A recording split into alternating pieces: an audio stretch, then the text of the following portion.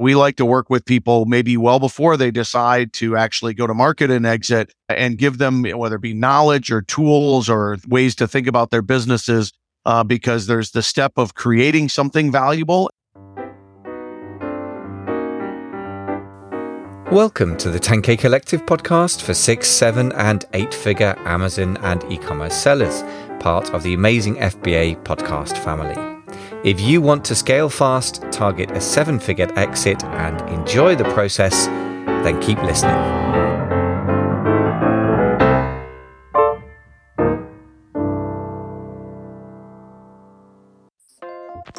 Do you want to grow your business bigger and faster? A free audit of your Amazon business can help you see and avoid threats and find missed golden opportunities. I generally charge $150 or more per hour, but this would be free. You can be a reseller or a brand owner. All I ask is that you're doing a few $1,000s a month in sales already. Just visit myamazonaudit.com, scroll down, click on Amazon Audit and book in a time. That's myamazonaudit.com. Look forward to speaking to you on your audit.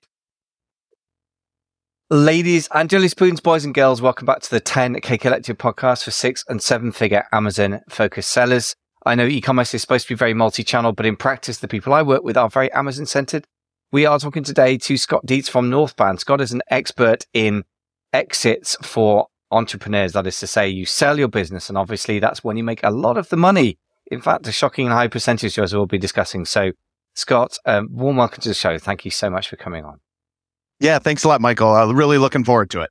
Yeah, it's great content. So obviously you're very experienced in this whole thing. You guys at Northbound are, as I understand, an investment bank, which I guess the more primitive amongst us might call a broker. So you help people prepare for exit, and it's all a developing thing, isn't it? So before we get any further into this, we're going to talk about a 12-part deal killers that you should be avoiding, which I think is really, really important.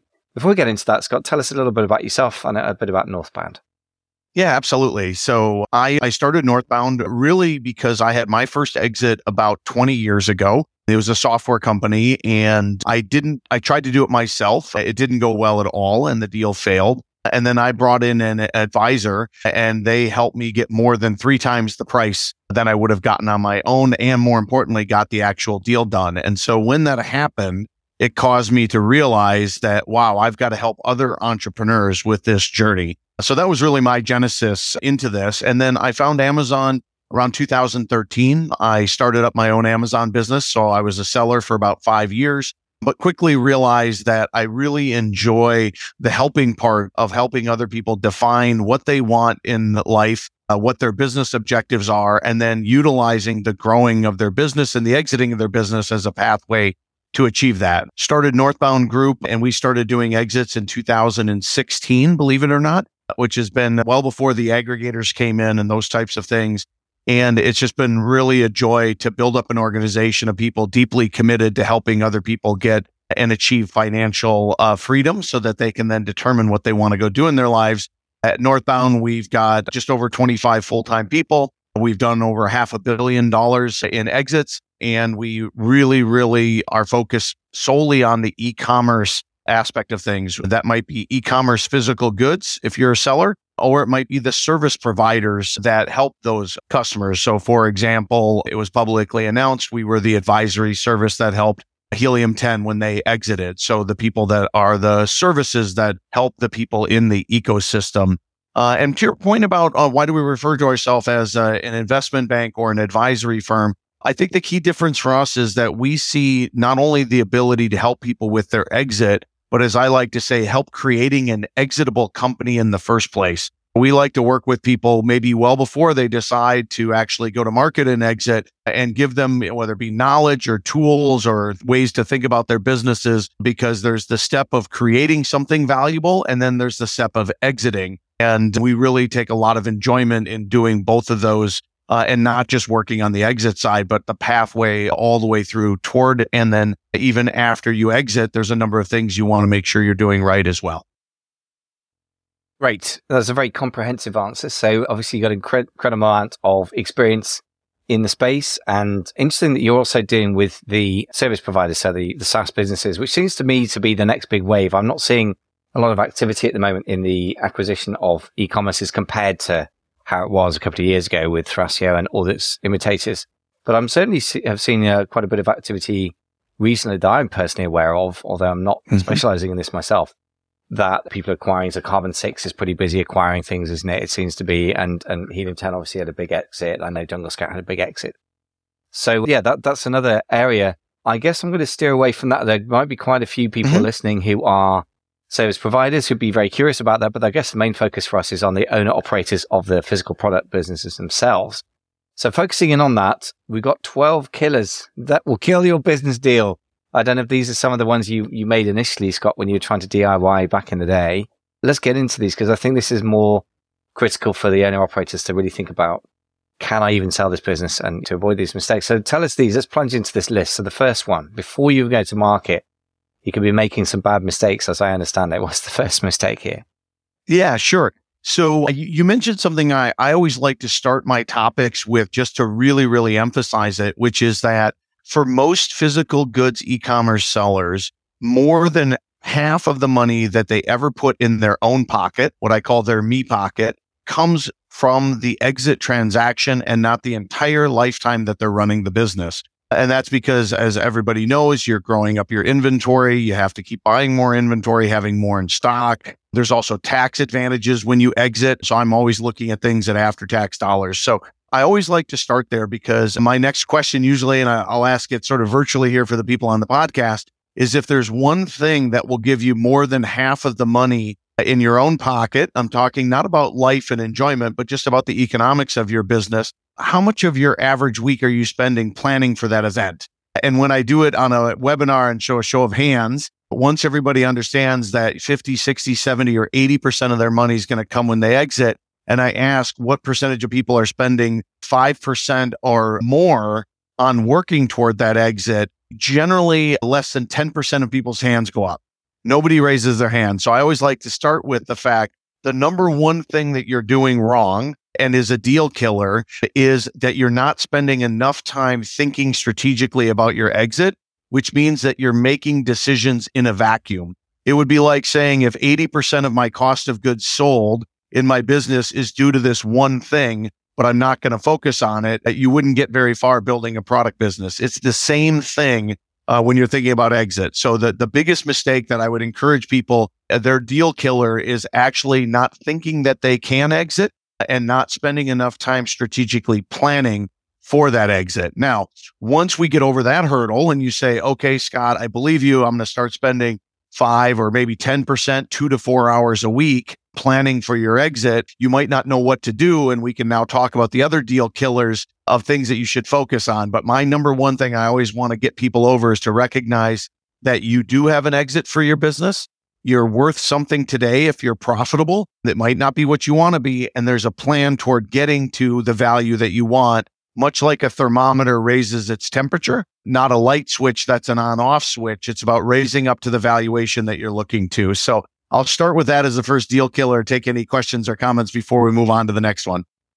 I really like that. I think if you apply the mentality to the business as a whole entity, as an asset, that you would to individual products, which you think of as assets and you sell for money every day, we're very familiar with that, then you're not going to go far wrong. Exactly like you said, if there's something that makes 50% of the cost or of the profit in a product and you ignored it, nobody would do that as an owner operator. So why would you do that for the business as a whole?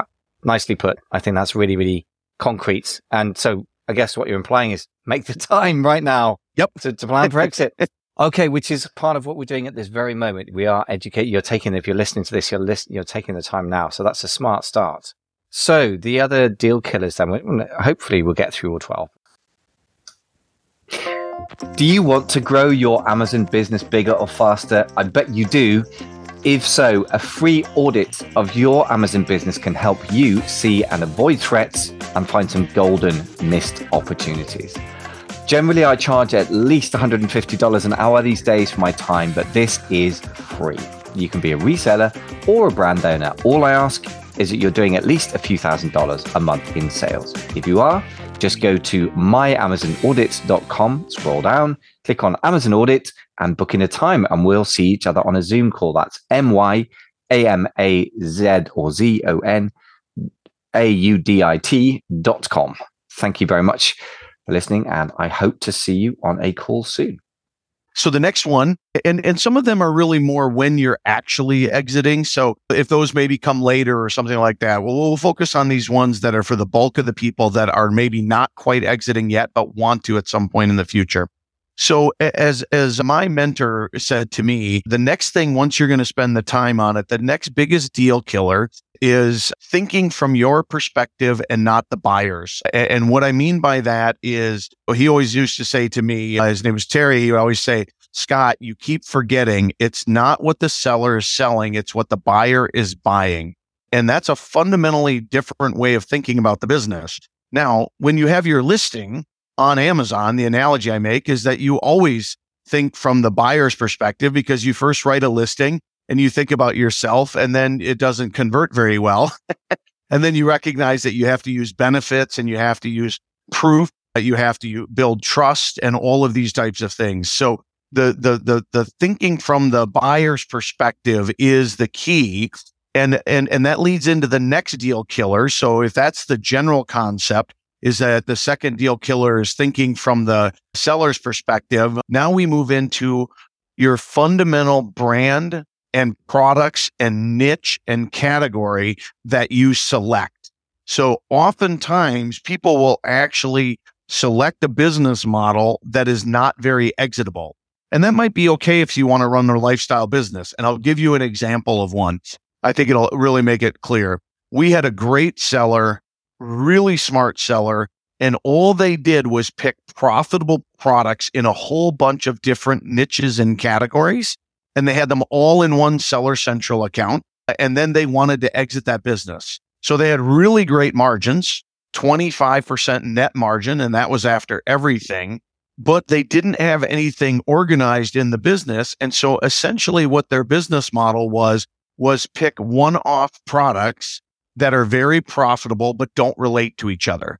As it turns out, the marketplace doesn't know how to buy that, because if a buyer buys that, they literally don't know what to do with it because it's got no place to go but down, because all of these products were already ranking in the top 3. And the immediate question that you could probably imagine for the buyer was, how do I expand this business?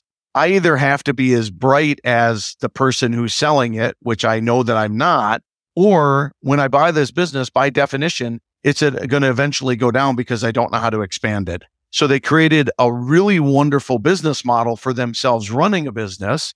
They wanted to exit, but they couldn't get a premium exit for their company because they actually designed a business model that wasn't very exitable. And that's one example. So the deal killer is thinking about that. If you're going to be in something that's really highly seasonable, that might be harder to exit. If you're going to be in something that has hundreds and hundreds of SKUs with very low volume, that might be harder to exit. And it's not that I want people, if you're in one of those businesses right now and you're listening, don't throw in the towel, but recognize that if you start spending a couple hours a week planning for your exit, what you might come to the conclusion is that your business today isn't as exitable as maybe what your second idea might be tomorrow, or if you have 2 different ideas going at the same time. And what you need to do is think from the buyer's perspective backward and recognize that essentially you write the listing of what your ultimate customer would want, which to me is your ultimate customer is the ultimate buyer of your business. And then you work backward and build a company that is very compelling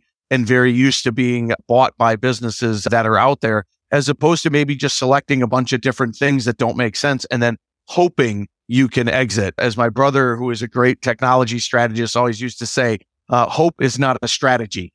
So that's the next deal killer, is building, and maybe the solution, the way to solve it is to research what is sellable and then build a business model and a business strategy that gives you a higher likelihood of exit. Yeah, I like that a lot. I did give that very advice to a client the other week in the 10K Collective Mastermind. I said, look, you're trying to do various things here. So I think in his case, he was wanting to build a direct-to-consumer site, an Amazon-based D2C operation as well, and then some B2B, so wholesaling. I said, I don't know if that's sellable or not. I have no idea. But the right approach to that is go and talk to 4 business brokers, and I gave them some names. I said, I don't know if they know either, but it makes you think 3-5 years out, and then look at what have you built. Is that a sellable entity? If so, who is going to buy it? Because not everyone's going to buy something that complex. I wouldn't, because I wouldn't know how to operate that. But I would buy the Amazon bit of it. And so am I typical or not? I have no idea. So yeah, looking forwards and then thinking where you want to be and working backwards is sort of goal setting 101, but I think it's really critical. So I like that a lot. It's very good. And your avatar is essentially a buyer. It's not just about thinking of yourself and running it as a lifetime, but actually imagine the exit as the end goal and then think about what a buyer would want to see in a business is usually a different frame of mind. I'll give you an example. There's lots of people that talk about all the criteria for selecting products out there, right? Some say small and light. Some say high review counts or high traffic with low review counts. When do you ever hear someone say one of your product selection criteria should be how sellable would this business be to an ultimate buyer? It's much less talked about. Yeah, I think you're right. And I think the other things that come up a lot are how do I make sales right now? I'm desperate to launch my product with a bit of manipulation versus how bad is that going to look to the lawyers of my sellers, of my people that buy the business in 3 years' time? And people think very short term sometimes, don't they? And I can see that. I totally get it. I'm not saying I've always been super clean in the past. I'm not trying to sell those businesses. So I can say that on a podcast. But the point is, you got to think about the longer term impact. Absolutely. One question for you, Scott. So you mentioned highly seasonal.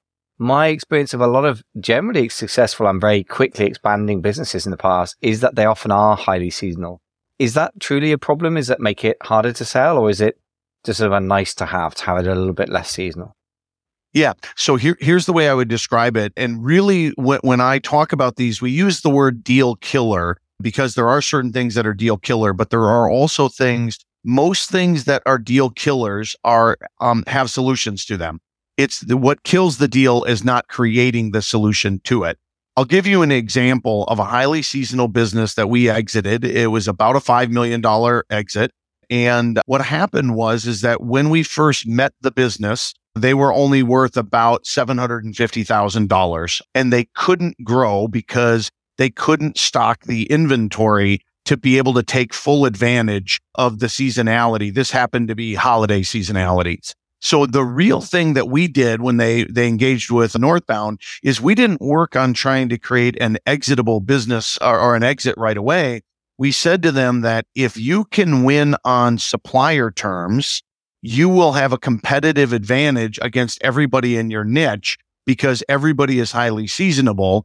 And so what we were able to do, we came in and actually Northbound renegotiated the supplier terms, and we were able to get 20% paid down.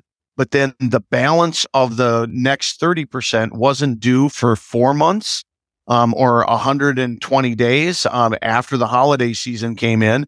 And then the final payment wasn't due till the following March, 270 days after the order date. And the reason we were able to do that was because we found the supplier recognized that we could all grow together. But here's the important point is that we took a more difficult to sell business, which is seasonable, and we actually solved that problem for the buyer in advance of us going to market. And so for highly seasonable businesses, we all know there's two different challenges.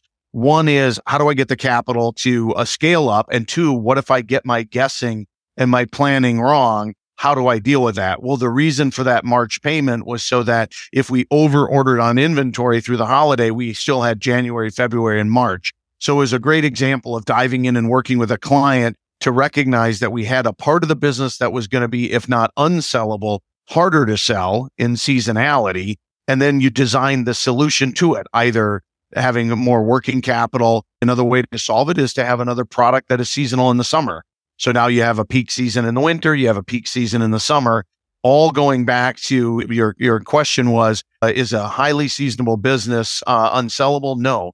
Is it harder to sell because inventory planner is harder? Yes. And now if you proactively deal with that and you can actually create competitive advantage, in this instance, we went from within 12 months worth $750,000 to a $5 million exit because we were the only ones left standing, so to speak, during the holiday season, and sales went through the roof. And then we were able to exit because we took an action with a buyer in mind that then solved their problem, which made us more valuable. That's really the lesson. Yeah, that makes a lot of sense to me. And obviously, this is similar to the advice I gave to a client a while ago who was having a similar thing with holiday season, as you would call it in America, or Christmas, as I would call it, even though obviously a lot of people here aren't Christian, but that sort of period.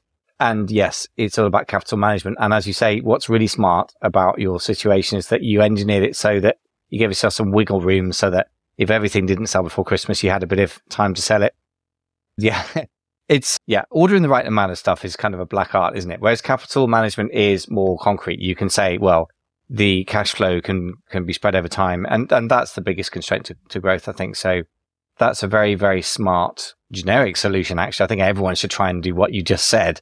Not everyone's going to be able to get those deals from their suppliers, but if they can, they should always push for it. And my experience is that if you've got a good relationship, you've been ordering for a while, you can generally get some kind of deal, and that absolutely changes everything. So totally. Which, again, is a reminder, isn't it, Scott, that the competitive advantage isn't necessarily on the front end, what Helium 10 or Jungle Scout will tell you. It's on the back end, the financial arrangements, which nobody can actually reverse engineer just by looking at your listing, which I always think is really absolutely. Nice as well. That's a great point, Michael. And as a quick note on that for people out there, we always help negotiate suppliers on video calls with suppliers, especially if they're overseas, even if it's a language barrier, have an interpreter, because it's harder to say no to a real person across the video. You don't get what you don't ask for. And so in this particular situation, we got on the video call. If we had just sent, most people, when they renegotiate supplier terms, they'll tell me they've done it. And I said, yeah, I think I know what you did. You sent an email asking for better terms. They said no, and you said bummer. And yeah, that's not a negotiation. That's not a negotiation. So, folks, thanks for listening to today's show with Scott Dietz of Northbound. A couple of takeaways. First of all, I think the most important one is this. Don't restrict yourself to not listening to this kind of content and not thinking this sort of issue through just because you have no plans to exit or you don't plan to exit soon. Two things. First of all, as is very clear from everything Scott's been saying, you need to get this stuff done very, very far in advance, preferably from the very inception of your business. It should be that it's sellable and ownable by somebody desirable. And that brings you to point number 2. Even if you never sell it ever, if you take it to your death and then pass it on to your children, or just run it for your life and then let it die with you. Either scenario, you're going to be owning this business. Why would you want to own a business bad? The things that make a business not sellable are the things that also mean that it's not a good business to own, period. So I don't think there's anybody who's in e-commerce or running a business who should not be considering this stuff, in my opinion. And what better place to start than from the perspective of a buyer? Again, even if you never sell, a buyer's external perspective is a very healthy corrective to that operational obsession that rightly everyone has. Of course they have, and it's critical. You've got to think about, is this thing I'm building of value, which is another way of saying sellable. So the basic things we covered today, not planning for the exit. Most of us should be thinking about an exit because in this business model, 50% of the money you ever make will come from the exit. Not thinking from the seller's perspective or the buyer's perspective, rather. And then creating a not very valuable business strategy. So just being all over the place, not unified. That's a classic mistake. And then we talked about seasonality as well. It's not so much not having seasonality as solving the problems that come with it. Again, even if you never sell it, that's going to make your business a better one to own. So I 150% endorse the exercise of looking at things from an external perspective.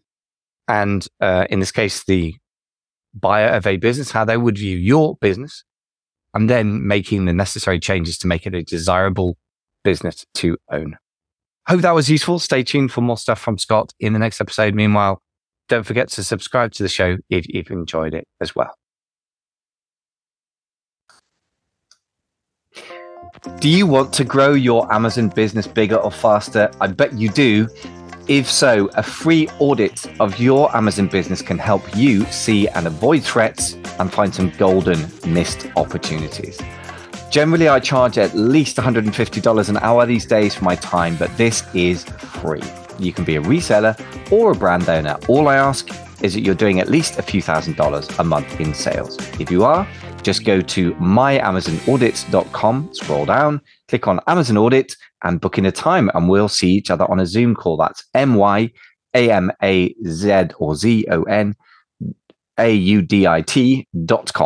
Thank you very much for listening, and I hope to see you on a call soon.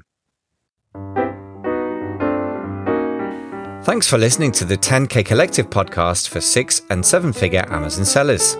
I really hope you found the show helpful to you. Please don't forget to subscribe to the show. And if you're on Apple Podcasts, please do leave us a quick star rating. It will take you all of 30 seconds to do it, but it does mean we can be found by and help many more e-commerce business builders. I wish you fast and profitable scaling, and I hope you enjoy the process of building your 7-figure Amazon business. Thanks very much for listening.